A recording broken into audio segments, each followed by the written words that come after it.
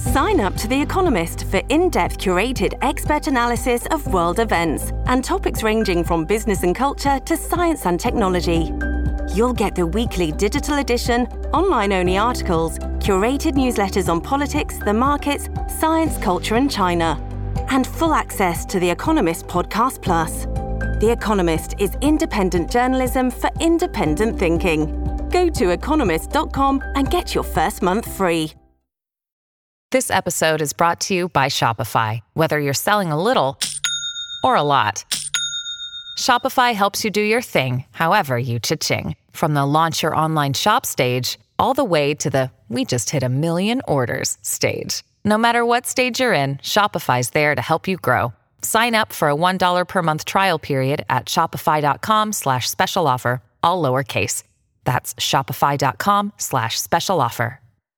Hello, everybody. This is Marshall Poe. I'm the editor of the New Books Network. NBN listeners like to read books and buy them. So we thought we'd tell you that right now, our friends at Princeton University Press are having a remarkable site-wide sale. You can get 50% off books, including ebooks and audiobooks, with the code 50, F-I-F-T-Y, at checkout until May 31. You can save some real money on Princeton University Press books. I encourage you to go there and check it out.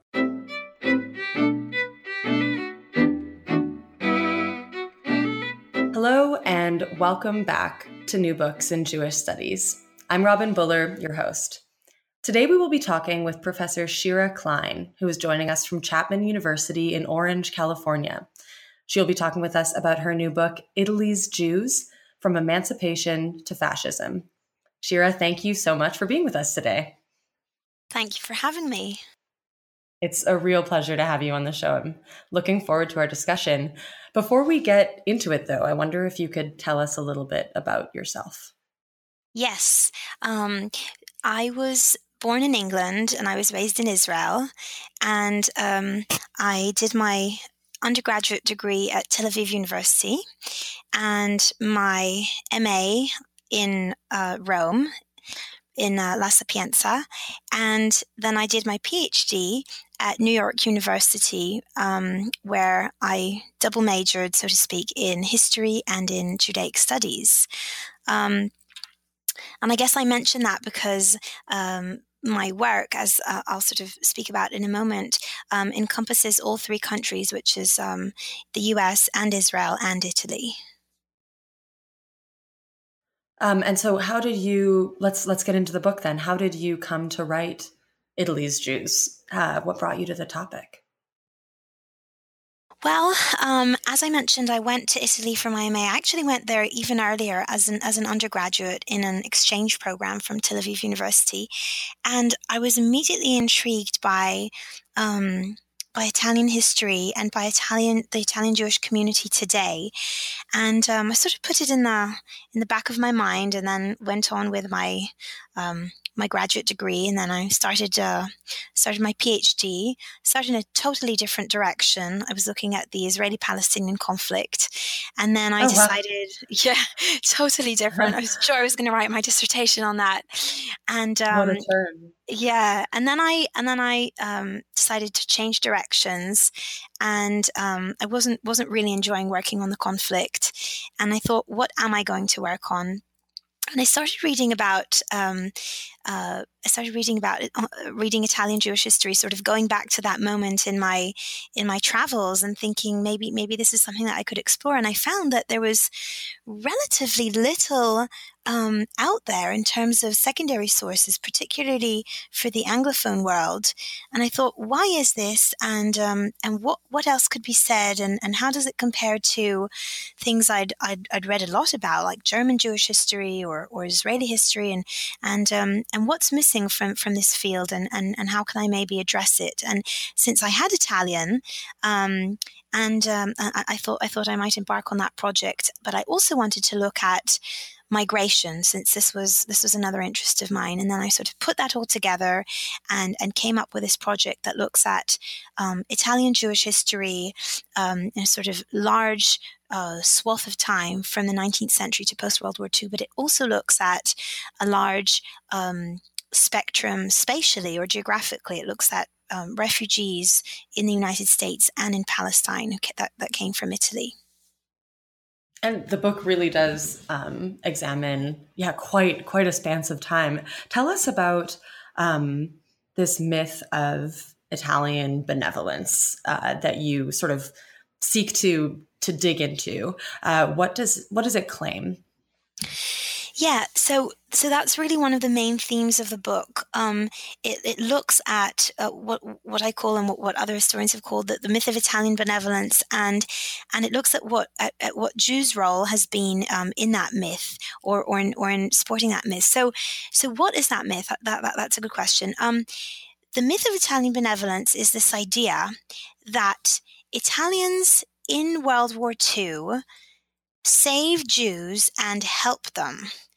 And that Italy, well, there's several renditions of the myth, but either that Italy had no racism of its own towards Jews or no anti-Jewish policies of its own, or in some variations of the myth is that, yes, it did have some racism, but it really paled in comparison to what Germany was doing. It was just an import from Germany, so it was a poor imitation of German racism, and it really didn't have the backing of the Italian masses. It was something that, at most, Mussolini and a few of his henchmen wanted or did, but that most Italians were far from this racist outview or very far removed from persecuting Jews, and on the contrary, that Italy's role in the war was to save Jews. And all of those points are not exactly true, and that's why they can be called a myth, or the myth of the good Italian, or the myth of Italiani brava gente, which means again Italians are good people, or the myth of Italian benevolence. It's got all these different names. You can pick and choose. Okay, yeah, I think I was taught that Italy was an ally of course, of the Axis powers, but that they weren't participating in, actively at least, in the anti-Semitic elements of right of the war. Yes, that's exactly the myth and the truth. So the way to grapple with this myth is to look at what actually did happen. And what actually did happen is that Italy pursued a brutal racist policy towards Jews, and it did so completely independently of Germany. And it did so over the course of several very long years, and I say very long years because they were very long years for Italian Jews. They very much suffering that Italian Jews had to endure, and that even after the German invasion, and I'll speak about that more later, but even after Germany does come into the picture and does start calling the shots, even then Italy has an independent role to play in rounding up the Jews and handing them over to the Germans. And so that's why this idea of Italy having no racism or very little racism or just an imitation of German racism, that's why that's just a story. It's a wrong story. Okay. So far from being passive, they were actually not even just collaborators, but actively setting out Yes. propose anti-Semitic policies. Yes. So what other, in addition to this question about, the truth behind this this history of Italian anti-Semitism, what other questions did you set out to answer with your book, and how did you go about researching them? Right. So I think that question of Italy's myth and what was the role of Jews in creating this myth. So that was one of my questions, and another question was looking further back. I wanted to look at how Jews fared under fascism before everything went wrong. Fascism came to power in 1922, and the first racial laws come on the scene in 1938. And I was wondering, what was life like under fascism before then, during those 16 years? And I was curious as to why Jews didn't leave Italy at that time, because we think of fascism today as, fascism is wrong. I mean, if you're an enlightened person, you'll probably agree fascism isn't something very nice, and so why did Jews choose to stay under that regime when nobody was forcing them? So that was one question, sort of what was Jews' relationship to fascism, and I found some very, very surprising findings in that respect. And another question was, what was happening with Jewish culture in the modern period in modern Italy, and again, so I was sort of looking at this assumption. You could also call it a myth, but perhaps more an assumption that in the wake of emancipation, Italian Jews became so Italian that they lost their Jewish culture. And I had read about other Jewish cultures in Western Europe and in Central Europe, like Germany and France. I'd read that wasn't the case, that they didn't assimilate, that they didn't share their Jewish culture.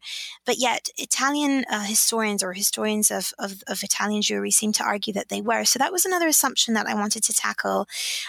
Did Italian Jews really, really lose their Judaism? And again, over there, I found some surprising answers suggesting that it wasn't as simple as that.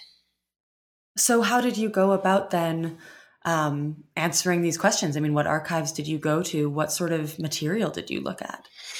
I looked at archives in 3 different countries. I looked at archives in Israel, primarily. So those in Israel were primarily to look at Italian Jewish refugees who fled to Palestine in 38, 39, 40, 41. Okay. Then I looked at archives in the US, again, looking at refugees who had fled to New York or other places on the East Coast, a few also on the West Coast, fleeing the racial laws.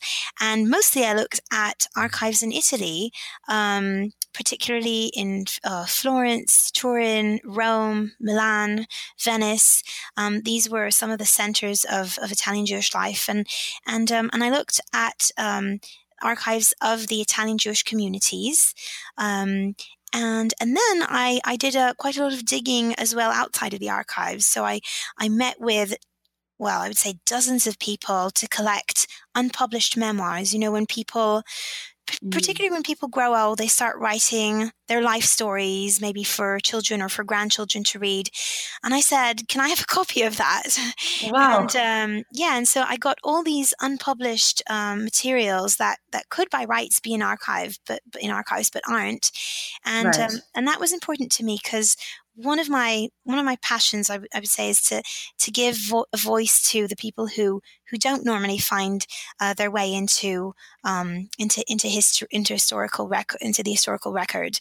Right. So yeah, And so these are people who. Oh, sorry.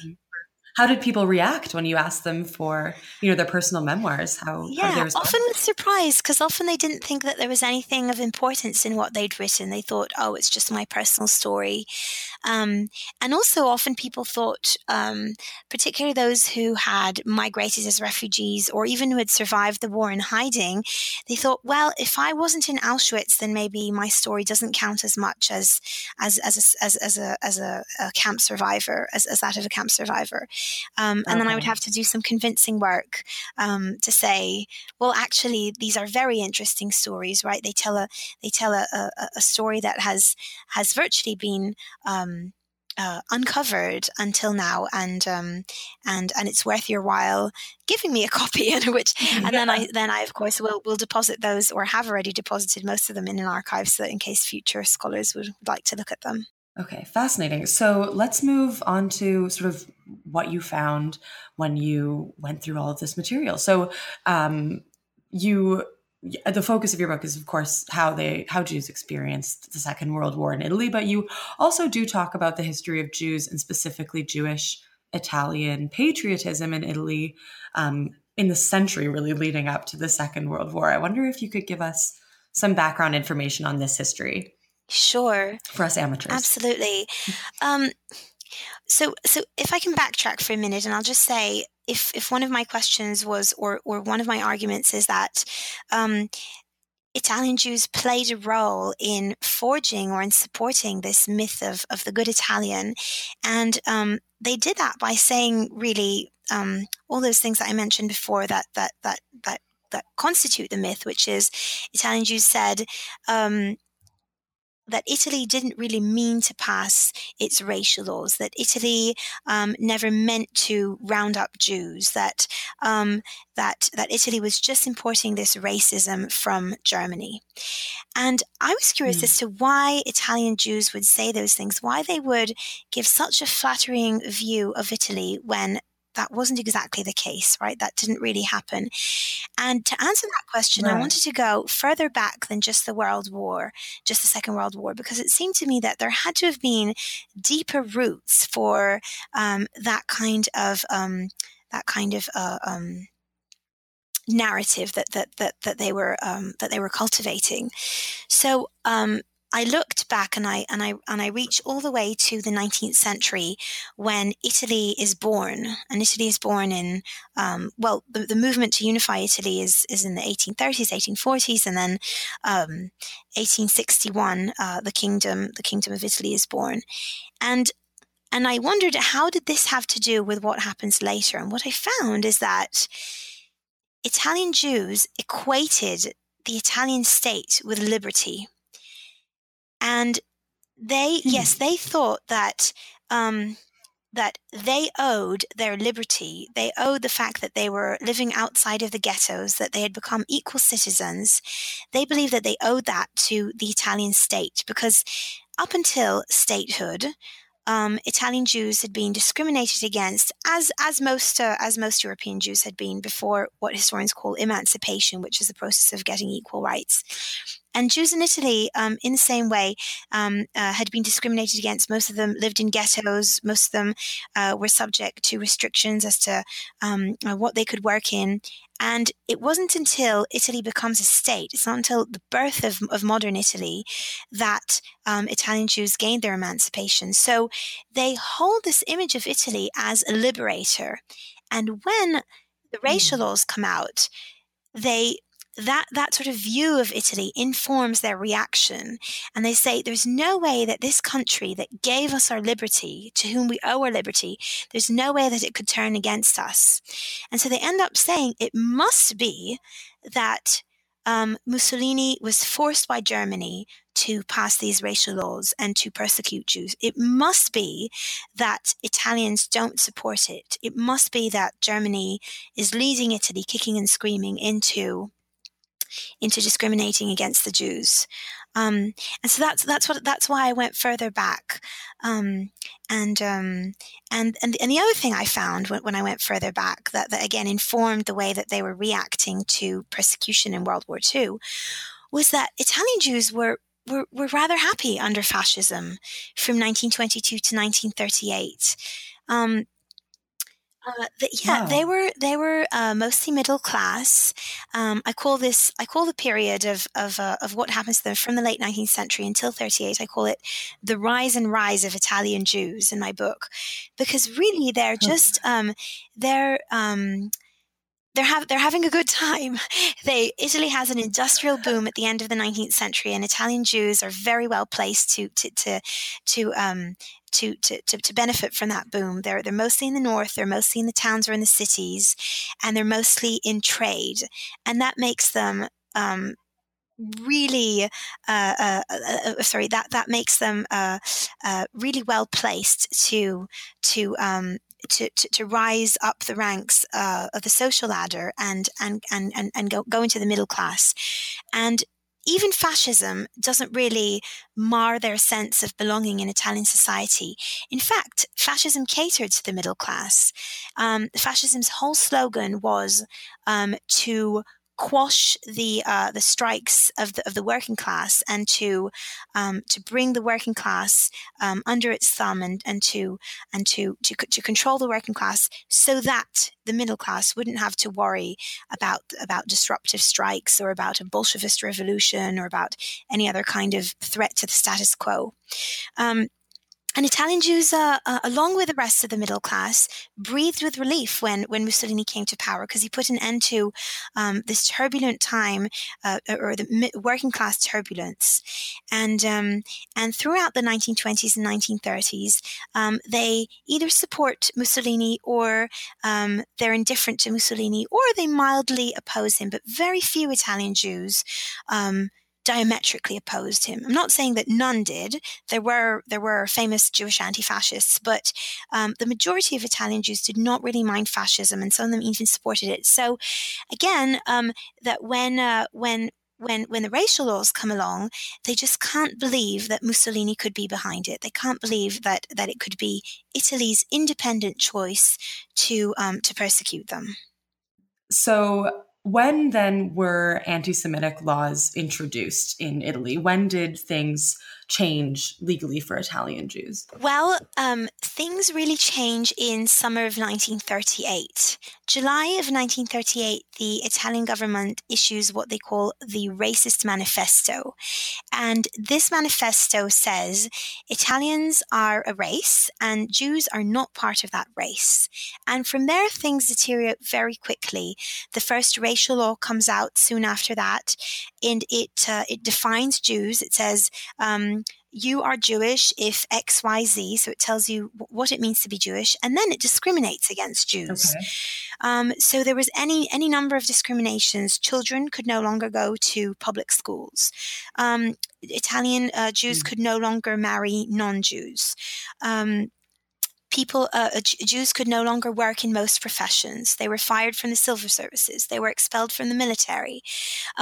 And after these laws, which were signed by the king, then came a spate of directives which carried just as much weight as the laws, and these were endless. So Jews could not advertise, they could not be on the radio, they could not go to the seaside, they could not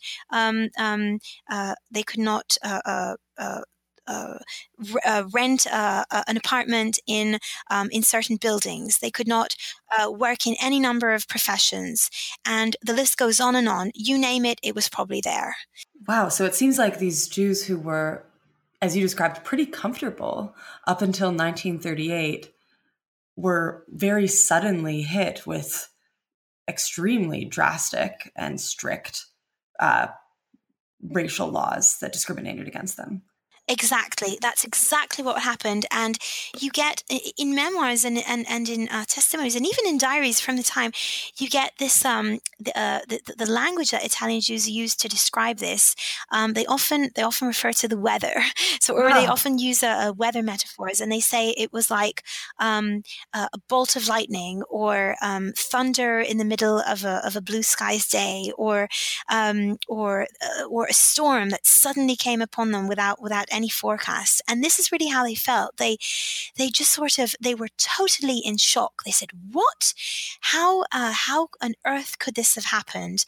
And I think that shock is also partly what informs their disbelief and their unwillingness to believe that this was an Italian initiative, totally independent from Germany, because they had been so happy under fascism and in Italy before 1938. But unfortunately, this disbelief wasn't warranted, because things just got worse and worse with time. So 1938, you get all these directives, and life becomes ever harder, ever more isolated, and they become social pariahs, and some of them even try to immigrate because of that. And then in June 1940, Italy joins the war, and from that point you get internment of mostly foreign Jews, some native Jews as well, in concentration camps. Again, these are totally independent of Germany. These are homebred concentration camps in Italy proper. And then later on you get forced labor as well. So some Italian Jews are subjected to forced labor, particularly in manual menial labor, such as lugging lumber or very difficult things like that. And these are not just top-down directives. These are grassroots initiatives as well. So you get people hanging up signs in their stores saying, no Jews here, or this is an Aryan shop. And no law said that they had to do that, right? That was one of the, I said, you name it and it's probably there. But actually, there were lots of things that Italians, non-Jewish Italians did that were not decreed by law, and that they just took the initiative and went ahead and discriminated against their neighbors. So things like graffiti, things like casual violence, slaps, cuffs, child bullying gets much worse during these years. And then, of course, financial abuse, whether buying out Jewish businesses for very, very cheap, and that kind of behavior. So you get a mix of top-down policies, but also grassroots anti-Semitism. And one of the things that happens during this time, from 1938 to 1943, because 43 will be a very big turning point, but from 38 to 43, you see something that will recur after 43 with very lethal consequences, and that is denunciations.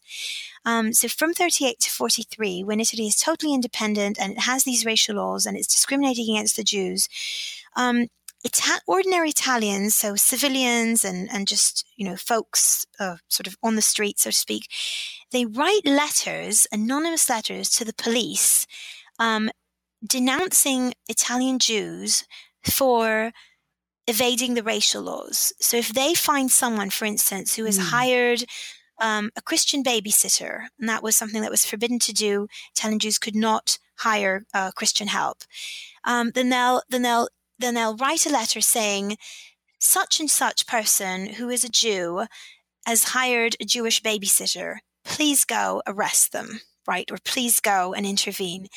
Yeah, and so you get these grassroots initiatives basically betraying Jews so as to better implement the racial laws or get the police to better do their job. That's so interesting, because I think of when we talk about denunciations during the Second World War, we think of individuals denouncing people simply for being Jews. But I suppose that it was different in Italy because the Italian government was really mostly, as you said, incarcerating foreign Jews. But was it that to incarcerate Italian Jews, they had to sort of break a law, or am I understanding that correctly?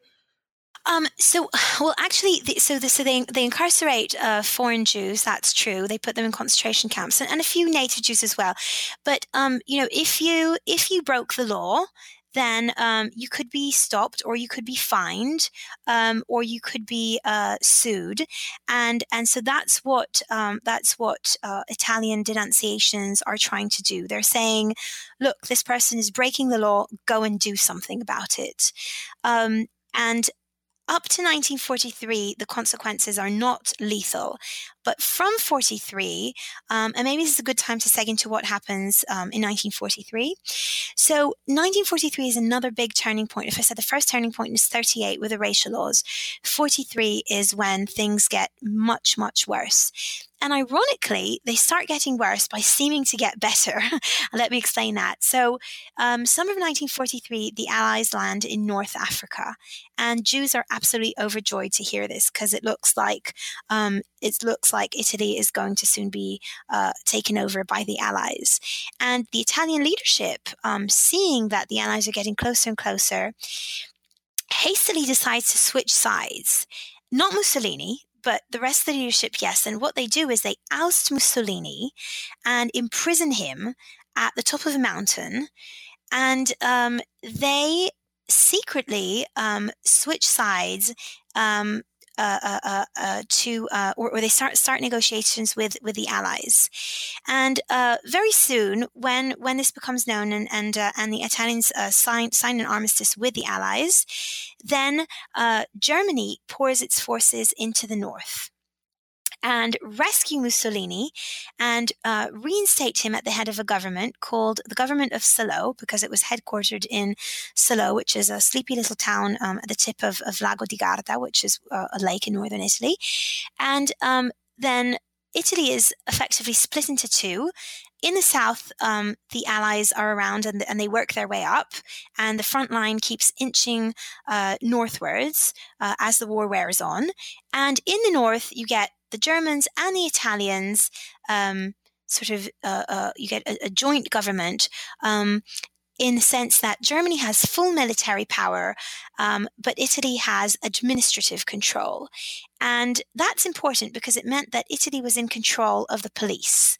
And more on that in a second. But what happens is that as soon as Germany enters Italy, it does what it does by that point, and we're talking about September 43. At that point, its policy towards all Jews in Europe is very clear-cut, and that is deportation to killing camps in the east. And that's exactly what it does. So it goes around Italy and starts deporting Jews to go east, to primarily to Auschwitz. So the Germans act solo for a while in these deportations, but in late November 43, the Italian government decides that it too wants a hand in deporting Jews, in rounding up Jews. And what it does is it issues Police Order Number 5, this important directive in Italian history.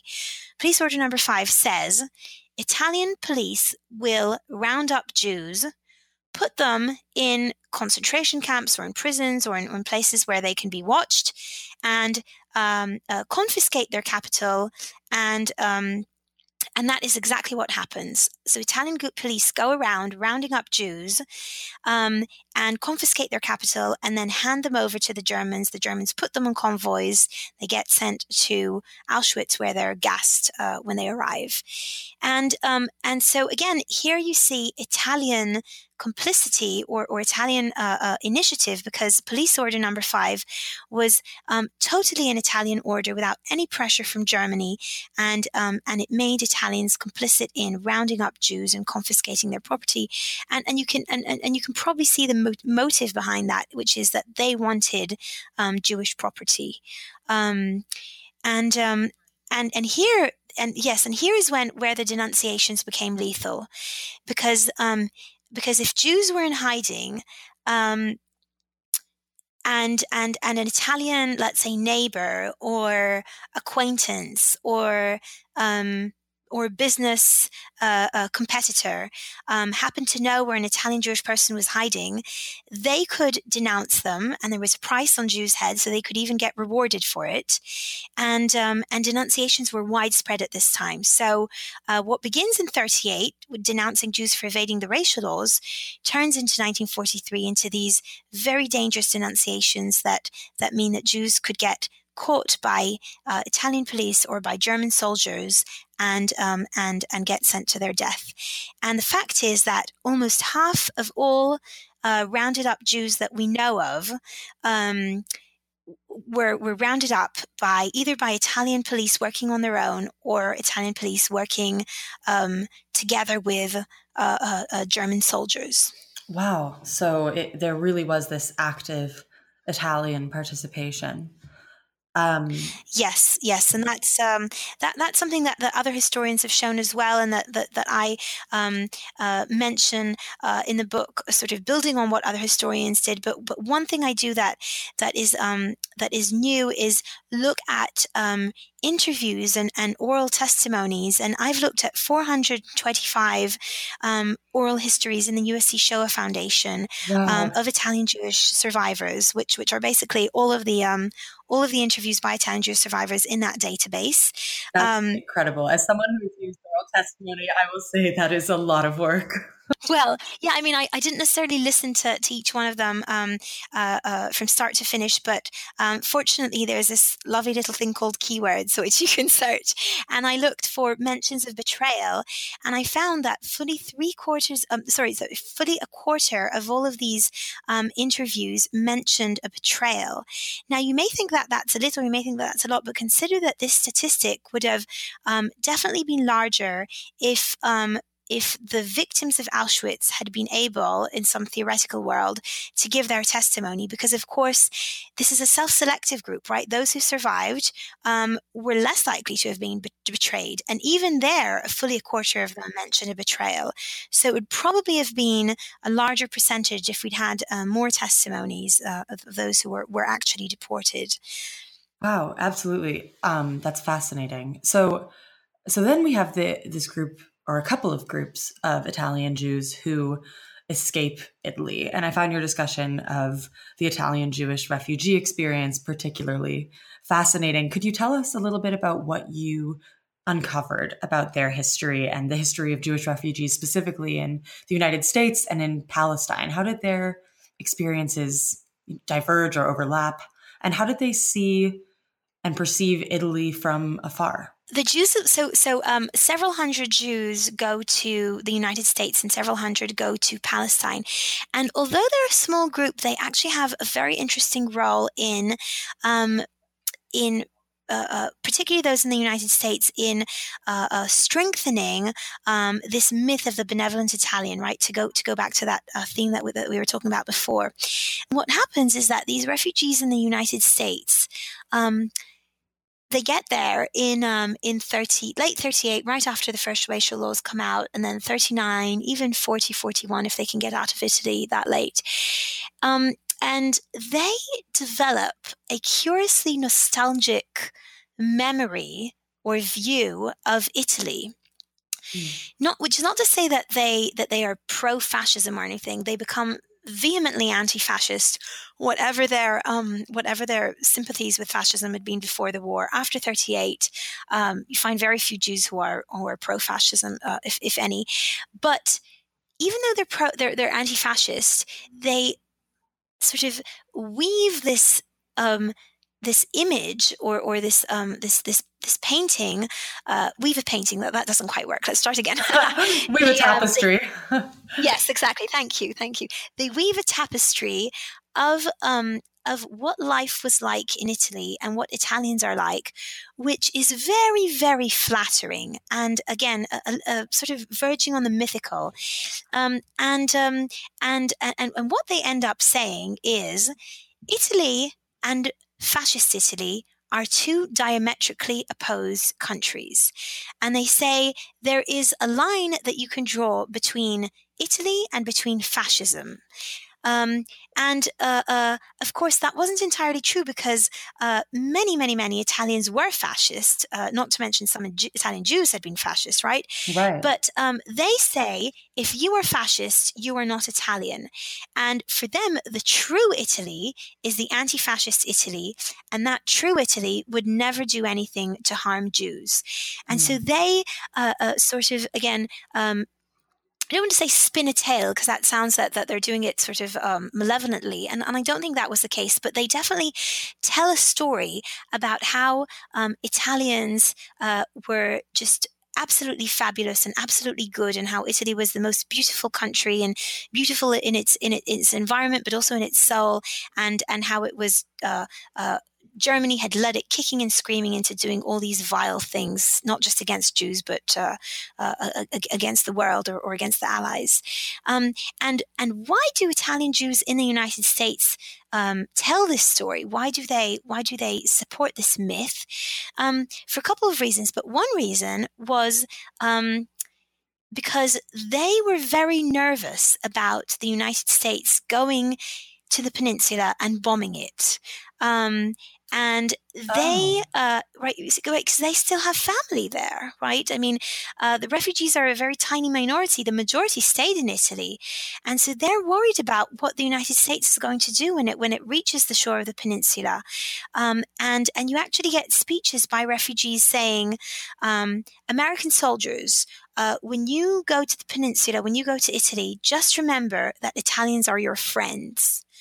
And so it's one of the reasons they do it. Another reason is definitely because they're trying to reach out to the massive Italian American audience there. And so they're creating what they think of very consciously as propaganda, which is saying, most Italians are anti-fascist, and therefore you, Italian American listeners or readers, whether it's radio programs or newspapers, you should also be anti-fascist. So by trying to persuade Italian Americans to be anti-fascist and to sort of to hate Mussolini, they are effectively telling a story about Italy as a totally anti-fascist country, which of course it wasn't. It's fascinating because just because you already talked about the self-selective nature of groups who avoided being denounced, I suppose this group also hadn't had that experience likely of denunciation, or had they? Well, yeah, I mean, that's a good point. They probably, because they left rather early, right? They weren't there in 43, and they weren't even there. I mean, those of them who leave in late 38, right? They don't even experience all the isolation and the discrimination and even the other laws or directives that come out later on. So in a sense, they might have actually had a slightly more benign experience than Italian Jews who stay in Italy, and certainly those who stay in Italy past 43. But interestingly, in private correspondence, Italian Jews are actually pointing a slightly more blameful finger or slightly more accusing finger at Italians. And they're saying, just between ourselves, we know that many, many Italians are collaborating with the Germans, right? If it's after 43 or even before 43, just between ourselves, when I was kicked out of my art studio, the artists around me gloated, right? So they're saying just between ourselves, things aren't as perfect as they seem.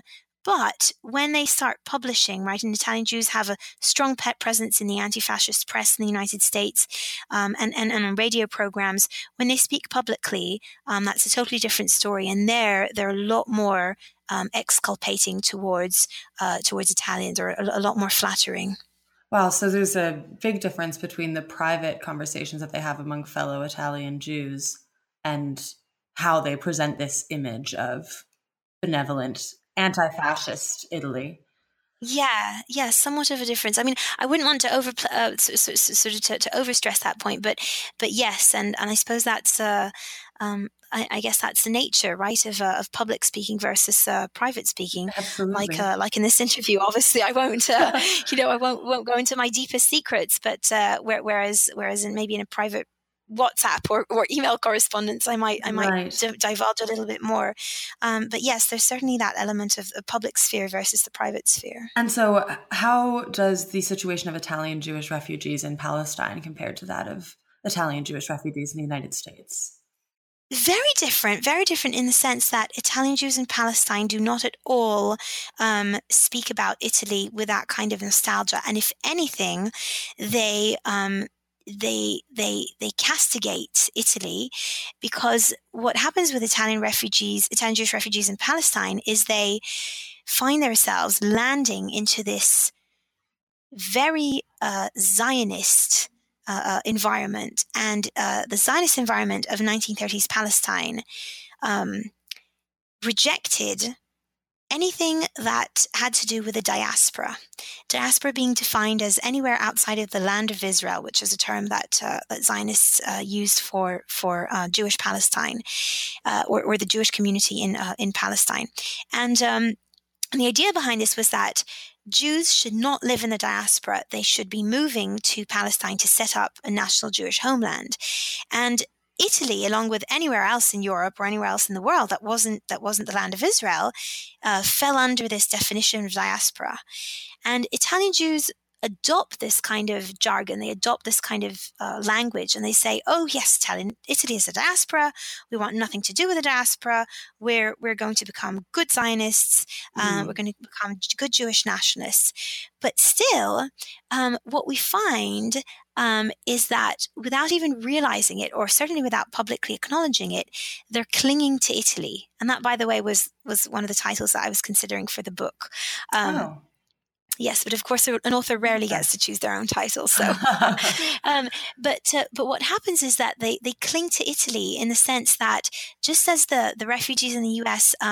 Are clinging to this sort of pink, or seeing in Italy through a pink lens, or clinging to Italy to a good view of Italy, to seeing Italy as a sort of beautiful place in heart and in soul. In the same way, refugees in Palestine are clinging to Italy through its culture, through their lifestyles. They're making Italian food. They're wearing Italian clothes. They're listening to Italian music. They're decorating their homes with Italian furniture. They're reading Italian literature.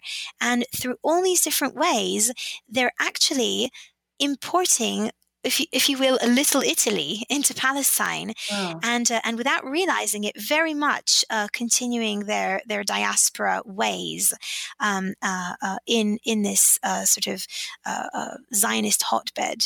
And I guess those elements of clinging to Italy were presumably less intentional. They're sort of accidentally keeping these Italian ties in some ways. Yes, exactly. And they're doing it while at the same time really criticizing any Italian Jews who either chose to go back to Italy after having immigrated to Palestine, right? If they weren't happy in Palestine, some of them chose to go back, right after the war, exactly. Yes, or even after the war, those who chose to stay in Italy, right? Survivors who had survived in hiding, or come back from Auschwitz, or come back from fleeing to Switzerland. Not everyone wanted to go to Palestine after the war and Israel from 1948 onwards. And these refugees who had come in 38, 39, 1940, they end up really harshly criticizing these folks. So they'd really internalized these Zionist messages of all Jews must live in Israel or in Palestine before 48. And yet, interestingly enough, in their lifestyle, they were totally Italian. And did you find that these Jewish refugees who went to Palestine, were they Zionists often before they went to Palestine? Did they choose to go to Palestine because of that, or? That's a good question. I think the majority of them had some ties to Zionism, so some ties to Jewish nationalism, some ties to thinking about Jews as a nation or thinking about a homeland, but certainly that wasn't their main reason for going to Palestine. Their main reason was the 1938 laws. Right. So in a sense, the push factor was far more important than the pull factor, if you will. And it's not as though the whole world was open to them and they thought, where shall I go today? I think I'll go to Palestine because I'm so Zionist. It was a very, very distraught time for Jews. Most countries were closed to Jewish refugees, not just Italians, but all countries. But all Jewish refugees. For instance, the US had a strict quota system. Britain had migration restrictions. France did as well. And Palestine had some restrictions as well, but there were ways of getting a visa to go there. So I think it's probably a combination of having some Zionist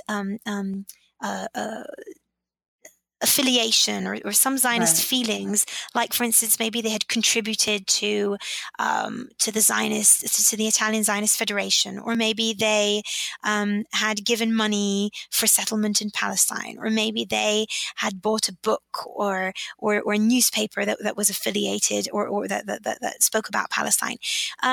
But really it was the racial laws that just made them want to up and leave as quickly as possible. Right. So Shira, because we do have a bit of time left, I wonder if you could tell us how this book, especially, belonging to a body of literature that might not be as developed as German Jewish history or even French Jewish history, how do you see it fitting into new directions in Jewish studies, in Holocaust history, and in those fields? Yeah.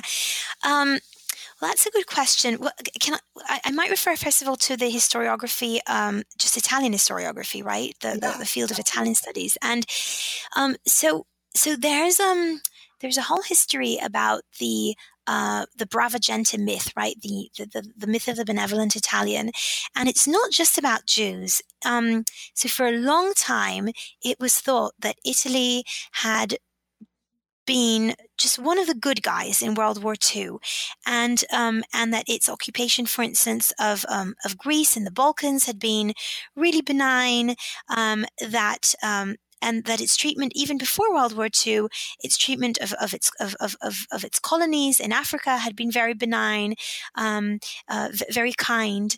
And then in the 1990s, a new generation of historians began questioning this very flattering view of Italy and began saying, was it really as it seems? And historians that looked at Italy's occupation of Greece said otherwise, and historians that looked at Italy's occupation of Ethiopia said otherwise, and historians that looked at Italy's treatment towards Jews said otherwise. So it sort of fits into this broader trajectory that tries to understand how Italy really acted in all these different scenarios, and suggesting that it wasn't as kind as had previously been thought. But what I found, and so all of that has sort of other historians have definitely acknowledged. But what I found fascinating was that Jews themselves. Jews were the very victims, or one of the groups of victims, right? Because of course there were victims in the Balkans as well, and African victims, perhaps the most victimized of all, or those who suffered the most are the African victims. But I was wondering, how did Jews who were the victims of this very aggression, how did they come to support this view of Italian benevolence? And so that's where I saw myself as making a contribution to this historiography, this larger Italian field. And then, as far as how it contributes to Holocaust history, I think there's some really interesting work taking place, very cutting edge research that likes to contrast what happened in the war or happened in the Holocaust with what people think happened. And there's really interesting work that has been done about France concerning the Vichy syndrome, and interesting work that has been done in Germany concerning Germans trying to sort of sweep the Holocaust under the rug, and there's work being done now about the Netherlands as well, and about Poland. And so I was interested in how the Italian case fits into this sort of juxtaposing what we know happened in the Holocaust with what films might say about what happened, or newspapers, or even Wikipedia. So popular perceptions of the Holocaust and how they differ from what actually happened. And could I actually say something that sort of kind of digress a tiny bit, since I mentioned Wikipedia? Absolutely. So I just wanted to tell listeners about this, about what's happening with Wikipedia and these histories. And in Wikipedia, where Wikipedia is one of the sources for the myth of the good Italian, because if you look at the Italian the article or articles in Wikipedia on the Holocaust in Italy, or on Jews under fascism, or on the racial laws, you get statements like, most Italians oppose the racial laws, or the racial laws were imposed on Italy by Germany. So classic benevolence myth 101. Right. And of course, Wikipedia has a far, far greater audience than my book could ever hope to have, or any other book dispelling these myths could ever hope to have. And so it's just one way of suggesting to us why this myth is so powerful. Because we get places like Wikipedia, these really popular fountains of knowledge, perpetuating them. And another source of that kind of wrong view is Life is Beautiful, which some people listening to this may have seen, right? La Vita è Bella, very famous Italian film. And so again, in my book, I sort of explain how that gives us a very, very entertaining, right? Very fun to watch. Uplifting at the end. Yes, but very false view of what was actually happening in Italy. Shira, it's been such a pleasure having you on the show today. And I know we've taken up quite a bit of your time, and also that this book itself has been such a huge undertaking for you. It's really an immense achievement. So this next question might sort of seem crazy considering that. However, what are you working on next? That's a very good question, and one I have to put in my tenure file too, so I should know the answer to that. I'm actually interested now in looking at Italian Jews and the colonies in Africa, and the intersection or sort of the encounter between Italy's Jews and Italy's empire. Because when I was looking at Italian Jews under fascism in the interwar periods or before 38, I think what I mentioned is this curious phenomenon of Jews not really opposing Mussolini. And one of their reasons for not really opposing Mussolini was that they were quite thrilled about Italy's foreign policy, and in particular, its imperial achievements and Mussolini's imperial achievements. So I'm really interested in looking at what kind of encounter Italian Jews had with the colonies, and was it as simple as just having a colonial mindset, or was there something more complicated at work there? And were they looking at African Jews and thinking how maybe Italy's presence in Africa could help indigenous Jews in Africa, places like Ethiopia, we've got the Falasha, places like North Africa and Libya, there is a very large Jewish community. So that's sort of very briefly what I'm going to look at next, and wish me luck at the very, very start of that next project. Definitely good luck. That sounds like a fascinating and extremely understudied field. I look forward to reading your next book. Thank you. And then so we'll meet again in the next interview. Yes, definitely. In a couple of years. Yeah. Shira, thank you so much for coming on the show. This has been wonderful. Thank you, Robin. It's been my pleasure. That was Shira Klein talking about her new book, Italy's Jews, From Emancipation to Fascism, which is available now through Cambridge University Press. You should check it out. This has been New Books in Jewish Studies. Thanks so much for listening.